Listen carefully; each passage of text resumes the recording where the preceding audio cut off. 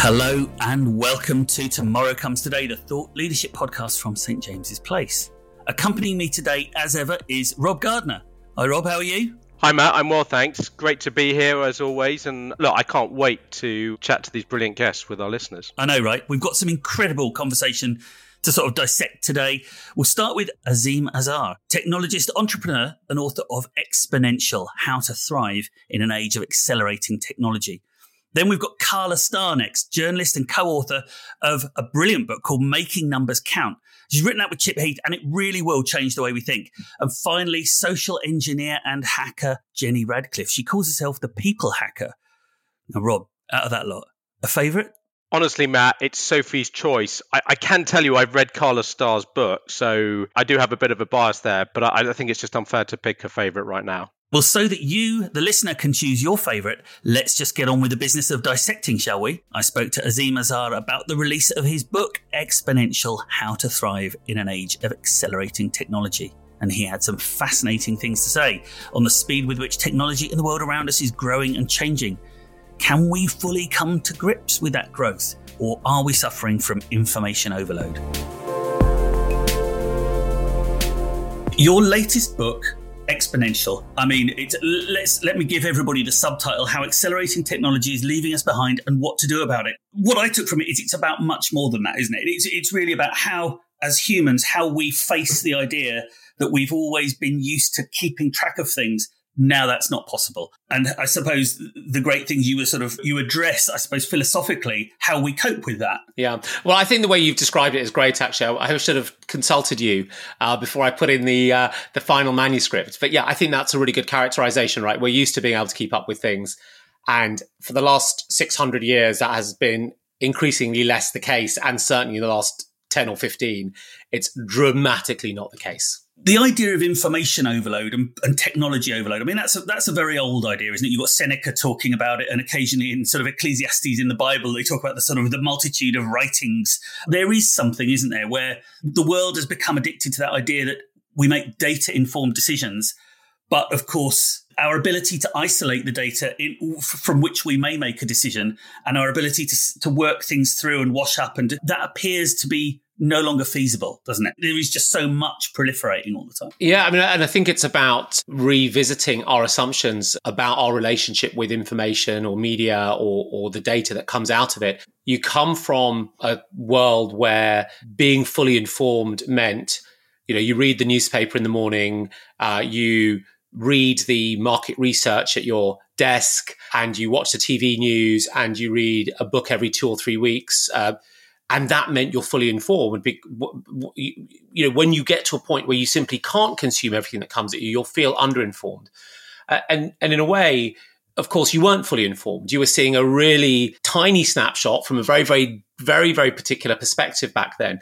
And the discipline we have to have today around all of this is the sense that no one's going to be able to eat everything at this all-you-can-eat buffet. I mean, you're just going to have to sort of manage and sort of psychologically cope with a little bit less. And then on the other hand, we have tools that start to help us, right? So particularly around data, you start to have AI tools or machine learning that can take in so much more data than humans ever could, and then help us by just showing us the bits that we need. And we've lived with those systems for many, many years. But there is an uncanniness, isn't there, in the way in which, and you quite rightly bring out the way in which governments, for example, can't quite seem to keep pace with the new realities. I mean, my favourite thing, I think, at the moment is the fact that TV interview technique for politicians still works on the assumption that a thing has happened and they have a considered answer to it, rather than we living in an age of rolling information, and actually politicians now cannot be expected to, retreat to Chequers for a couple of days, come up with a plan and come back. So they've got to be working on the fly. And of course, we're seeing that that convention being hopelessly out of date. The same, I suppose, with policy. I mean, we're all looking at Russia, Ukraine now, but of course, Russia-Ukraine was a blossoming data trail for a very long time that just seemed to be kind of under the radar of people who expected singular events, big things, red letter days, and considered policies, I suppose, in a very binary world. Well, I think you're really are describing of such an important theme. But I suspect it's as much about unmasking the comfort of ignorance that we had 20 or 30 years ago, because these things always have many, many factors, and the themes are there, and there are pressures that are building in one way or another, and outcomes are highly, highly contingent. One of the things that I did in the book was identify themes that had been running for decades. And so, although the book Exponential says we've moved into this exponential age some point between 2013 and 2016, some of the underlying themes, for example, the increasing power of the microprocessor or the declining cost of computing, had been running for 60 years. Another theme, which was the relative shift in bargaining and economic power that went from shareholders and companies away from workers, so workers lost out, really started in the early 1970s. And they sort of built on these themes because, just as when you watch, I'm not sure how many people do this, but just as when you watch a pot of water boil on the stove, there is a moment where you can see it's boiling because it's bubbling and bubbling and bubbling, but it's still liquid.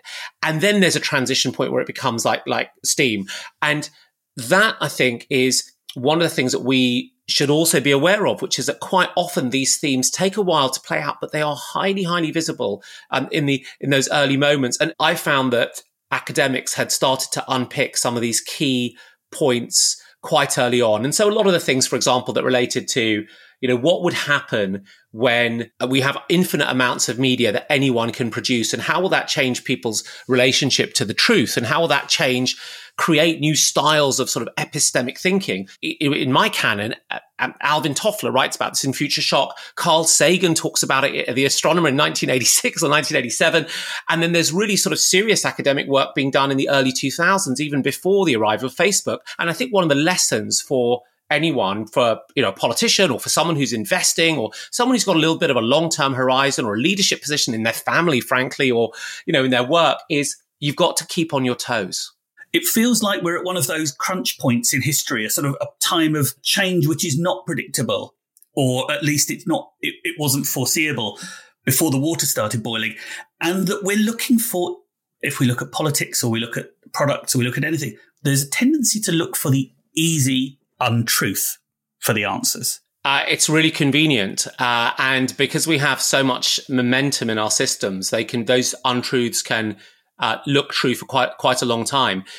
One example of where we have to think about things differently are just the assumptions around companies, right? So when you and I, graduated university, had we done a management course, we would have been told, well, look, companies get to a certain size because they get organizationally too complex. It then becomes cheaper to contract certain functions out to someone else.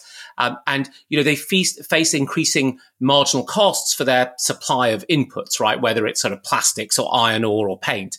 And so their products will at some point get to a point where they're no longer profitable. And that creates sort of limits, and that allows for more competition. And if anyone gets beyond that, they've behaved badly, right? And that's monopoly. When you actually look at what's happened with the advanced exponential age firms, like the sort of Microsofts or Googles of this world, they're able to grow much, much bigger in revenue terms, in managerial complexity terms. They're much more productive. They make more money per employee than a General Motors ever did. And they don't seem to have the same limits around their inputs, right? Their inputs are data, their inputs are other customers, a social network, bigger, better, and stronger the more people use it because there are more people to connect to. So that's a reverse of being a car company in the 60s or 70s, where trying to find the 100th or the 1,000th ton of steel for the car is more expensive than the first ton. No, actually you get these increasing returns to scale. When you think about that, then the way that we think about how competition needs to emerge in a market is really, really different. Do you think, aside from the practical idea that people should just take their heads up and look around a little bit more and investigate things and be curious, can you just encapsulate for us a couple of your prescriptions for the way forward? Yeah, I think that the key challenge that we've faced is one of the accretion of power into, not just the big five technology firms, but into systems that are around them. We're not going to escape recommendation algorithms. We're not going to escape, ranking systems. We're actually going to need lots and lots of automations in our lives to just make life, a lot easier. No one wants to run their home network security the way I run my home network security, where I spent 3.5 hours on Saturday reconfiguring a firewall. I mean, who wants to do that? But the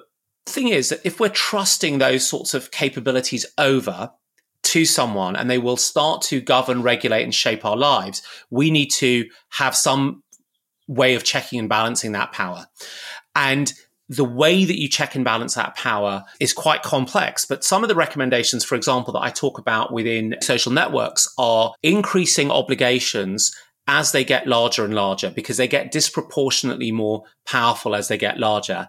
And those increasing obligations might include disclosing how and why particular decisions get taken. So this is not about them sharing how many content takedowns they did or how many accounts they banned. Well, they're going to have to do that as well, but they need to, as a matter of essentially having a kind of de facto utility-like importance to us, they have to explain why they've chosen a particular policy, who was involved in that choosing, so we can understand how that political process, that essentially political process, goes on. Azeem Ajjar there talking about exponential and talking about this new paradigm in a way that we're seeing where things have sped up and we can no longer control it. And I want to ask you, Rob, I mean, very specifically, as kind of in your professional capacity, not just as the sort of co-host of this podcast, how do you cope with something like that? I mean, how do you take the fact that we have, as he said, anyone can publish information. We're living in a sort of an unlimited soup of data. How do you help people to plot a course through that? Yeah, I think there are a couple of things to unpack in that. And I must admit, I've already ordered Azeem's book. It reminded me of another book called The Singularity Is Now by Ray Kurzweil. And he was basically saying in the 20th century, 20 years worth of technological innovation will sort of keep getting shorter and shorter. So we'll then get the same level of progress in 14 years, in 7 years, in 3.5 years. And the so what of that is in this century, the 21st century, we'll have 1,000 times more progress than we saw in the 20th century. So we look back through history and think, wow, 100 years ago, we didn't have aeroplanes. Where are we today? And the point is that the reason why the book's called The Singularity is all of these exponential technologies sit on top of this. The inflection point for me was kind of when Garry Kasparov lost to Deep Blue. And that wasn't actually a particularly sophisticated computer algorithm. And then today we now have AI and machine learning. So what do we do? As you say, there is like literally infinite information and it's being produced at an ever increasing way. And I think we need to recognize that the brain is finite, right? Where we're going to get to with supercomputers is computers that are 100 million times more powerful than the human brain. So we can't outthink it. This is not about reading more books or reading more newspapers. What struck me was when Azeem talked about the trends and themes that we saw 60 years ago, as he said, the doubling of computational power. And I think this is what Ray Kurzweil talks about in The Singularity, is that actually we could already see 10 years ago that drones were going to get cheaper, would be able to carry higher and higher payloads. And so 10 years ago, a drone was something really expensive. Today, the kind of drone you can buy for your kids for like 50 quid is better than a drone you could have bought for £500 10 years ago. So I think this is where we need to tap into our ability to be creative, to think fast, to think slow, and to identify those trends. And I think the point is that the Googles, the Microsofts, the Facebooks saw those trends early and were able to build these, as he says, these exponential organizations that were able to break the limits of growth that experts thought existed around organizations by tapping into this data, by understanding the power of networks and how to harness that. And so in my job, it's impossible to read all the research reports, read the FT cover to cover and everything else, read every tweet, listen to every podcast. And therefore, you do need to sort of stand back and sort of identify what are the big trends, what are the big themes, and then research around that and try and sort of get ahead of those. Because I do think there are breadcrumbs that already exist today that can sort of give us a guide to the future without at the same time trying to predict the future. You know, one of the big changes I've certainly witnessed since the bad old days of 2008, 9, 10 and so on is the de-obfuscation. And this idea, as you say, you know, that it's no good scientists and climate change experts talking to each other in an academic bubble. They have to be able to come out and holistically deal with and get their messages across. Otherwise, they might as well not be doing it at all. And I wonder whether that sort of that new covenant that existed or that's been forged since, I suppose, 2008 has caused a reset in investment. I mean, how much have you seen that kind of mental reset and that re-engagement of the public and the idea of reality, I suppose? You're absolutely right. In the global financial crisis, it turned out that people at the top of these organizations didn't really understand some of the financial instruments that people in these organizations were managing. And of course, you know, like take Jamie Dimon, CEO of JP Morgan. It's an investment bank. It's a retail bank with Chase. It's a custodian. These are the people who actually physically own our money on our behalf. It's an asset manager. It's a wealth manager. The organization is vast. The idea that a single person can know everything about all of those divisions that could be standalone companies in their own right is of course impossible. I think the flip side is obviously, you know, at SJP, our day job is to be closer to the client. So there's two ends. There's sort of financial markets at one end of the spectrum, you know, what's happening with the base rate in the Bank of England or the Federal Reserve, and what does that mean for financial markets like the S&P 500 or the FTSE 100? What does that mean for individual companies? But that ultimately plays through to people like you and me, all of our listeners who need to just save and invest for the future to make sure they have enough money to last them for the rest of their life and to keep ahead of inflation. And I think there's a bit of a signal and noise thing going on here.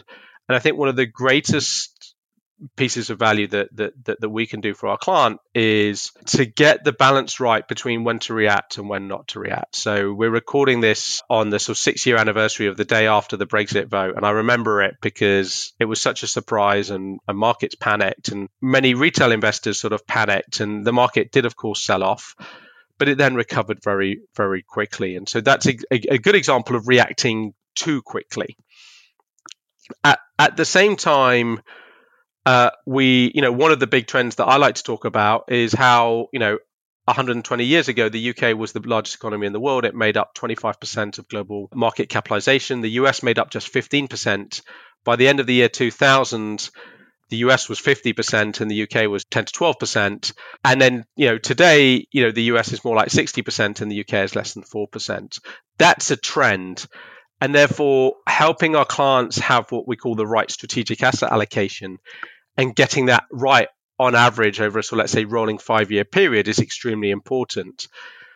Stopping people from either panicking and not investing post-Brexit, post-COVID right now, or panicking and putting their money out because they're reacting to the short term is equally as challenging. So there's this channel of short term, don't overreact, but long term trend, make sure that you don't get left behind the trends. And I think that's something that financial advisors, that's one of the most valuable things that they can do for their clients. And this leads us perfectly into our next guest. Making Numbers Count, The Art and Science of Communicating Numbers is a book by Chip Heath, the best-selling author of Switch and Made to Stick, and Carla Starr. Now, they're committed to, I suppose, a new way of communicating numbers that doesn't feel instantly alienating. And for somebody like me, talking to Carla was a godsend.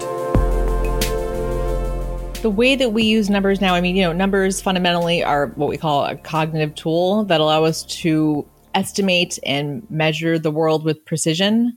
they allow us to, say, measure a piece of wood before we actually put it up and see if it fits on the house, right? We'll just know that beforehand. So it allows us to plan. It allows us also to barter, and trade, which is very important for civilization. It allows us to measure time, right? So we know, okay, we'll be here at the same amount of time. It allows us to measure distance. So, if we're walking into the woods, we know when exactly are we going to turn. So it does allow us to do all of those things. However, one of the things that I loved in the paper was that it showed, throughout history, because it was 1, 2, 3, many, what cultures have done is they, developed different measurements. So one of my favorites was, I forget which culture it was, but they invented the term called wolf day. So it was the distance that a wolf could walk in one day. So I think the closest we have to that today is light year, right? How far can light travel in 1 year?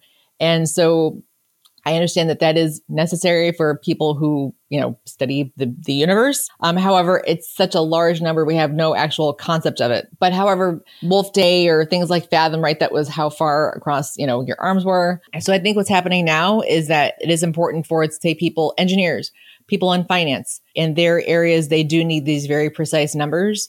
However, what they end up doing is those numbers, because people don't think about communicating them to the general public or they just think about maybe communicating them to their peers.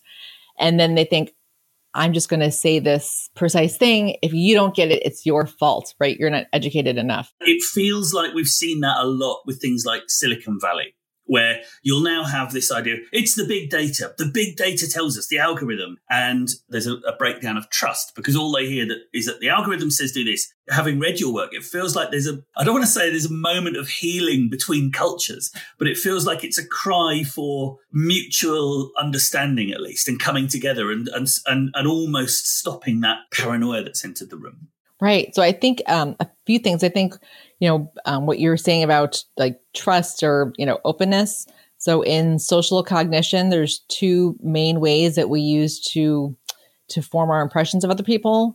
One is warmth, right? So are that person's, benign, or are they malevolent? Like, are they good or bad?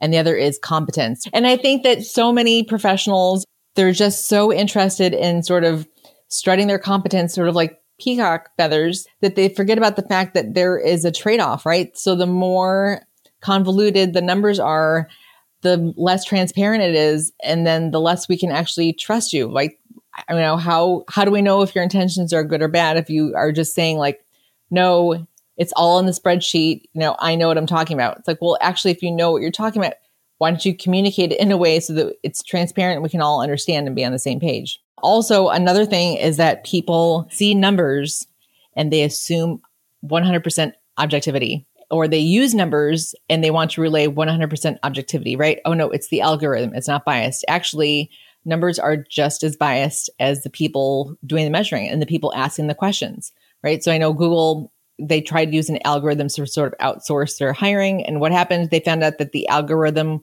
was biased, and that is because they were going off of past decisions. And so, the system is only as good as its inputs. What would be your prescription or your way of trying to reset and trying to get everybody looking much more clearly at the truth of simple numbers and what they can tell us? I think part of it is I wish that people would treat others as though they were equally intelligent. However, they just happen to have spent a few decades working in a completely different sector. So they are just as smart as they are, but they just happen to not use numbers the way that they have. Because I think that we are all sort of victims of our own expertise, and we don't necessarily think that we have any expertise. Honestly, a lot of it would be about taking away ego and the need to feel smart or sound smart, because there is definitely a trade-off between that and clarity or accessibility. So are we siloed too early at school? Honestly, I think just the disciplines being siloed, right? You have a science teacher, right? Now you're going to this world and language is a little bit different. We think of ourselves differently. And I think just that, like, the way that the subjects are even presented at school, I think that kind of sets us up to have these different frames of mind and these different reference points. We've kind of reduced down our familiarity with these subjects, or our introduction to these subjects, into such small worlds. And that I do wish that teachers, or maybe just, curriculum in general, would do a better job of sort of, okay, this is what it looks like in the lab, but constantly connecting it to the real world, like constantly bringing it out and unsiloing it and showing just how it connects to all things, so maybe more like a systems mindset and showing like the interconnection of everything would help. Like I'm looking at the big picture. And I think that absolutely from a very early age, we're taught, okay, now we're going to funnel all of this and just think about this one subject. And really, if we could see how all the knowledge is kind of builds on each other, that will go a long way into helping people understand that just being able to communicate and being able to connect these ideas, that's just a skill set or a mindset that I think will help anybody in any industry at any phase of their career or life. Are we looking at a time when we could promote the virtue of, I don't know, but I'd love you to tell me about this because frankly, I haven't got a clue. Yes. I have to say, since doing the research and writing, like I absolutely have no shame or I'm not embarrassed at all to ask people to stop. Let's explore that and unpack it because I want to very clearly understand it before we move on to the next thing. So, people think like, oh, you must be a numbers whiz by now.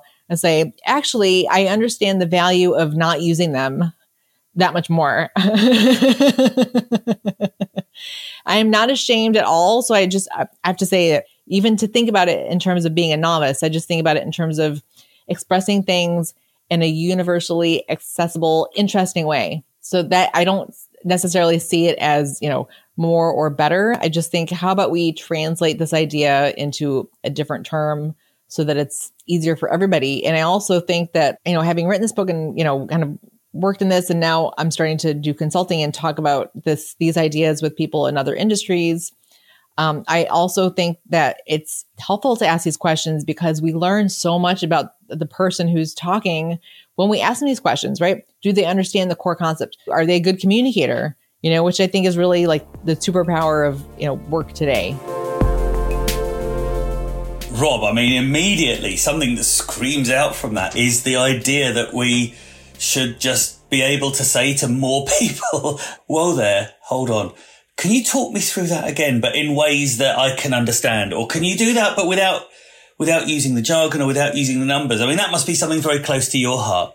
Well, incredibly close to my heart because someone actually gave me her book for Christmas. So maybe they were suggesting that I could be clearer with how I communicate numbers. I have to say, I love Chip and Dan Heath, the two brothers who write a lot of books. And I love this book, Chip Heath and Carla Starr. In Chip's first book, he talks about our knowledge has cursed us and how it becomes difficult for us to share our knowledge with others because we can't readily recreate our listener's state of mind. And I think that's what Carla was trying to get to. And I must admit, I spend all my time with a team of professionals and they love numbers to 3 significant figures. And in this book, she talks about, how so often people use statistics. So I might say, 58% of people don't have enough money, don't have £500 in the bank for a rainy day fund.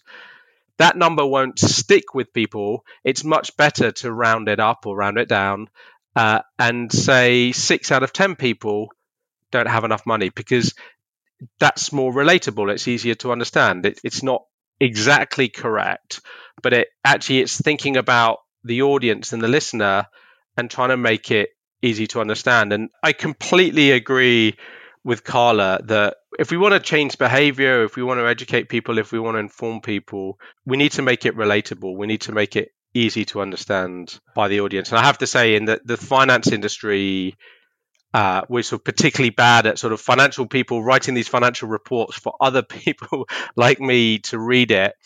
And I think there's huge value in being like a Babel fish and being able to sort of convert this sort of technical financial markets data and turn it into data that I always challenge my team and say, I want my mum and dad, retired teachers, if they can't understand this, then it's not easy to understand. This is a wonderful segue here into our next guest, who's Jenny Radcliffe. Now, she's, I suppose, at the coalface of what's been happening with behaviours on the internet and people falling for the wrong thing. She's a white hat hacker, which translates as a hacker for good. She doesn't just look at what people are doing and falling for online. She looks at the ways in which people's consciousnesses and their ideas of what they should do and their ideas of what they're falling for can be subtly subverted by the unscrupulous. She's also a hoot. We talk to her. I do worry because I've found you very easy to get on when we were having a great chat just a minute ago before we started recording. And does that mean, are you doing it to me, the thing that you do? Because, of course, the human side of cybersecurity and social engineering is your stock in trade. Have you found that the ability to make people connect with you on various conversational topics leads naturally into what you do for a living? Yeah, I mean, it does. It's part of being a good social engineer, which we'll get into, I'm sure, shortly. It is about rapport building and getting on well with people. But I think it's because I'm always interested in other people. And one of the things I say makes a bad social engineer is if they make the story all about them. The story is always about the other person. But it's also because I've been around such a lot and done so many different things in the course of my work and my career and everything, that I found that everyone has a story. And people sometimes think they don't. People think they're boring. I had one guy came to me and said, I am the most boring person in the world. He said, I am. He said, I only do one thing. I've always done one thing, and it's all I do. And he was very specific. He was the world's leading expert in a specific type of blue colour that's used in a specific type of tile. But that's a story. I was like, that's not boring. That's amazing. There's a conference there, you know. So I think partly it's because once you realise that people have got stories to tell and you're genuinely more interested in them than yourself, then rapport happens quite easily.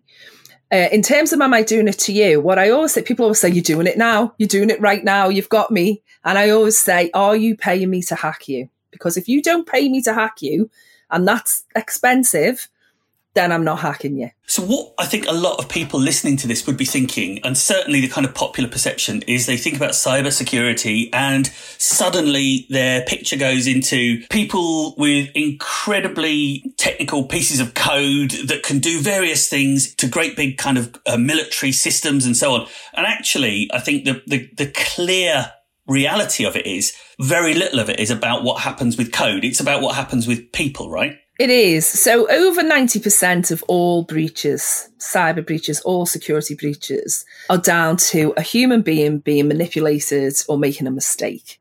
Most attacks are blended, but no matter how technical you get, you still need someone to click on a link, open an attachment, or give information. So social engineering, which is what I do, which is the human side of all of this, is part of almost every security problem and every breach. Now, in terms of, you know, I always say I do have a hoodie. I have various black hoodies and I do wear them. But the image of that hoodie wearing, usually male kind of hacker, remotely using technical means to get into every company, whilst that happens, and it is true, and technical hackers are unbelievable at what they can do, it is a lot of the time a lot more simple and a lot more human based, which is why social engineering now is sort of the thing that everyone's talking about, because people are starting to realize that it's about manipulation as much as tech, and that's the space I kind of fill. I was watching an interview where you were talking about how you walked around a company and took just very human clues about what to do and managed to get enough evidence or enough data to create quite a lot of incursions. But the company had spent a lot of money on what they thought was cybersecurity. When companies set up these great big technical barriers, is that not just false comfort, but is it actually unhelpful because it makes people take their eye off the ball? So there's a couple of things in that. In terms of what we spend and whether that gives comfort, we call, you know, it's a hard shell soft center. So the problem is if you spent a fortune on physical security like fences, alarms, gates, you know, biotech locks. Once you get through all of that, once you're on the inside, people assume that you've come through all that security and you're legitimate. So you can be your guard can come right down. And that's certainly true of a lot of places. And then what the job is, I suppose, I mean, just to give a definition, social engineering is about the manipulation of human characteristics to obtain unauthorized access to data, finance, and you know, locations, if you like, personal information. So what I do is we simulate those cons. We simulate a criminal attack in order to educate and to harden securities, right? So we show you where the holes in your rules are, in your people and your procedures, and we get in. And often we use some technical stuff alongside it, but it's mostly about getting past people or getting around some sort of physical security. And in the case that you're talking about, they just hardened all their security. So the guy had blown his budget, and the perimeter of that site was incredibly difficult to get through. So they had a big fence and lots of security guards and things who were not entirely on the ball, the security guards, but they weren't terrible. And he said to me, the guy, look, you know, you won't get past. He said, I know you're good and I know your crew is good. He said, but we've spent 2 million quid on this fence, essentially.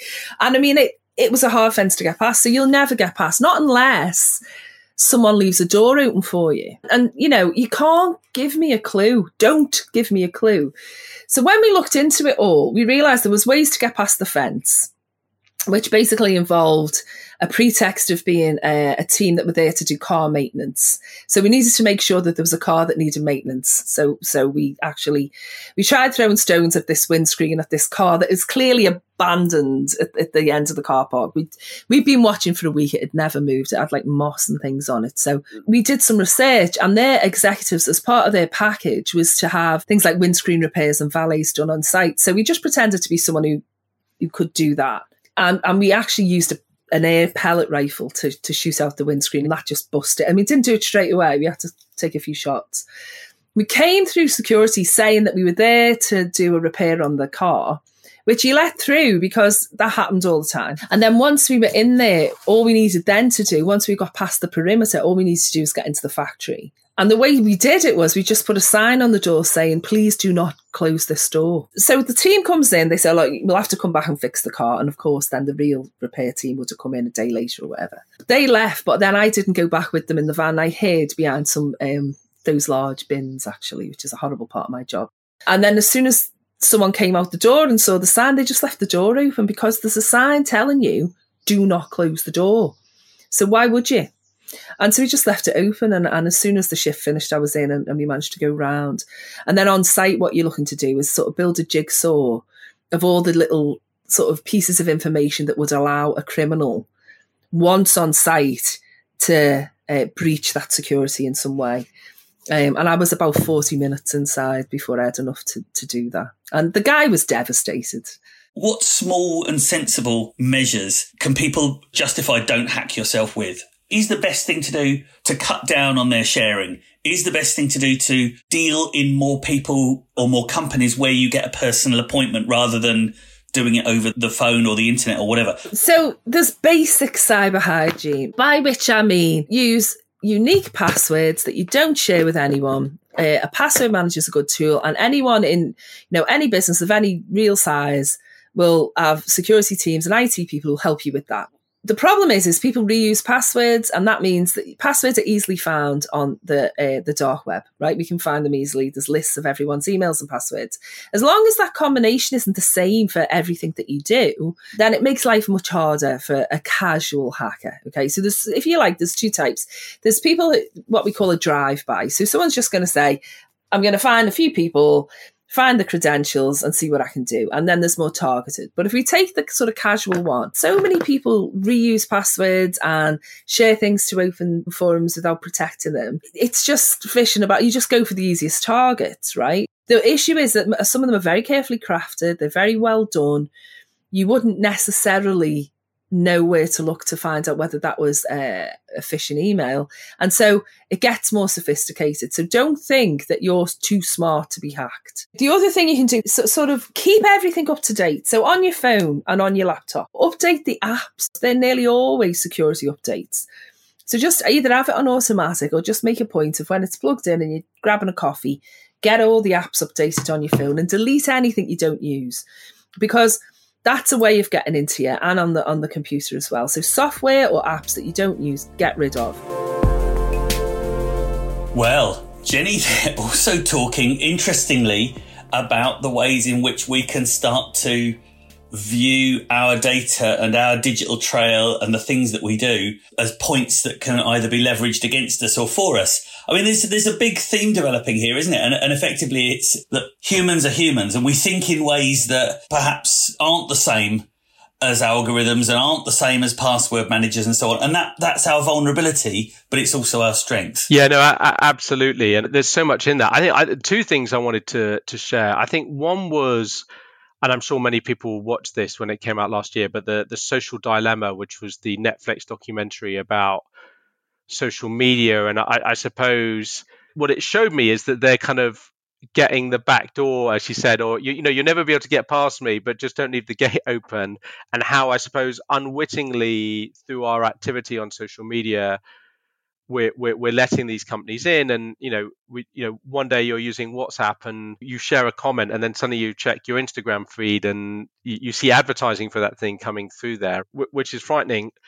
I suppose the second thing, and sort of closer to home for our listeners, is financial fraud and specifically pension scams. But the truth is that there are a lot of fly-by-night people who are looking to con people, to scam people out of their money. And one of the things that we do at SJP is we do a lot of financial education, and we teach young kids about money and how to make good decisions about money.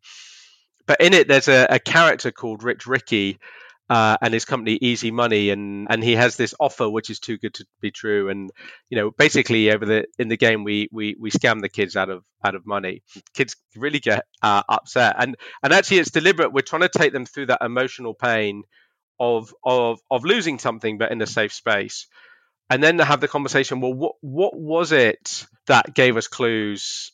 How did we know who Rich Ricky was? Well, his name, his company, his offer was too good to be true. And I suppose the thing that really struck me is that, we're never going to stop someone who intentionally wants to scam us financially. But often there are these kind of, as she says, fly-by-night hackers, and there are fly-by-night scammers. And I think there's one of the things that we can do for our clients, and in fact for everyone, is what's the kind of basic hygiene that you can do to avoid being sort of financially scammed. So when you get that text message from HSBC but with a website that looks nothing like HSBC, or the tax people are the current ones, aren't they? You get phone calls where it says, "Hello, you are going to be arrested for not paying additional tax unless you..." And of course, there's that urgency always, isn't there, as well? That puts you under pressure, either in the Rich Ricky way of this is too good to miss out, don't miss out, or there's a penalty if you don't do exactly what I say right now. It's the emotional side, isn't it? That it's really interesting that you are at SJP, because I almost sometimes wish I just had somebody to take that emotional side off the moment of invest or don't invest for me. With Jenny, I mean, one of the great things about that interview was that I just, and it's her persona as well. And everything is about authenticity and about being genuine and about helping. Interesting, what she's doing is helping use that authenticity to inoculate people, a bit like you're doing with the kids, to inoculate them against the kinds of thinking that will lead them into trouble. I mean, that's a long-term project, isn't it? It almost takes us back to Azim's conversation, where we have to access new ways of thinking that aren't just in the kind of panic of the here and now.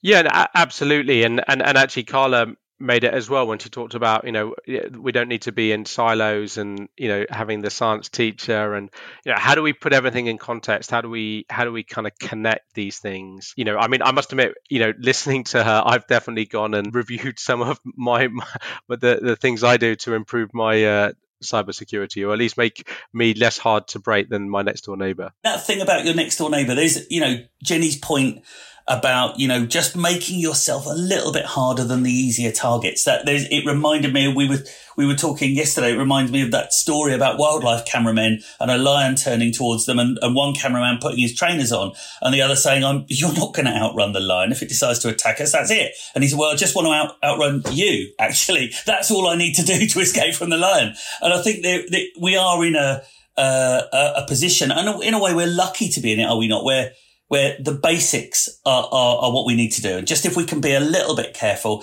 nobody's asking, as Azim said, and as you said, no one's asking us to be experts at putting up super duper firewalls.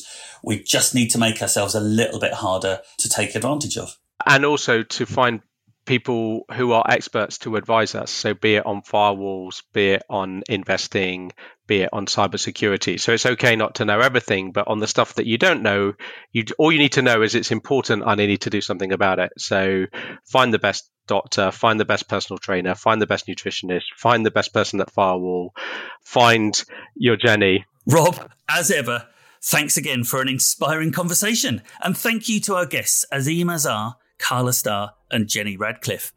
You've been listening to Tomorrow Comes Today, the thought leadership podcast from St. James's Place. To learn more about the series, just go to sjp.co.uk/TCT podcast, and please subscribe wherever you get your podcasts.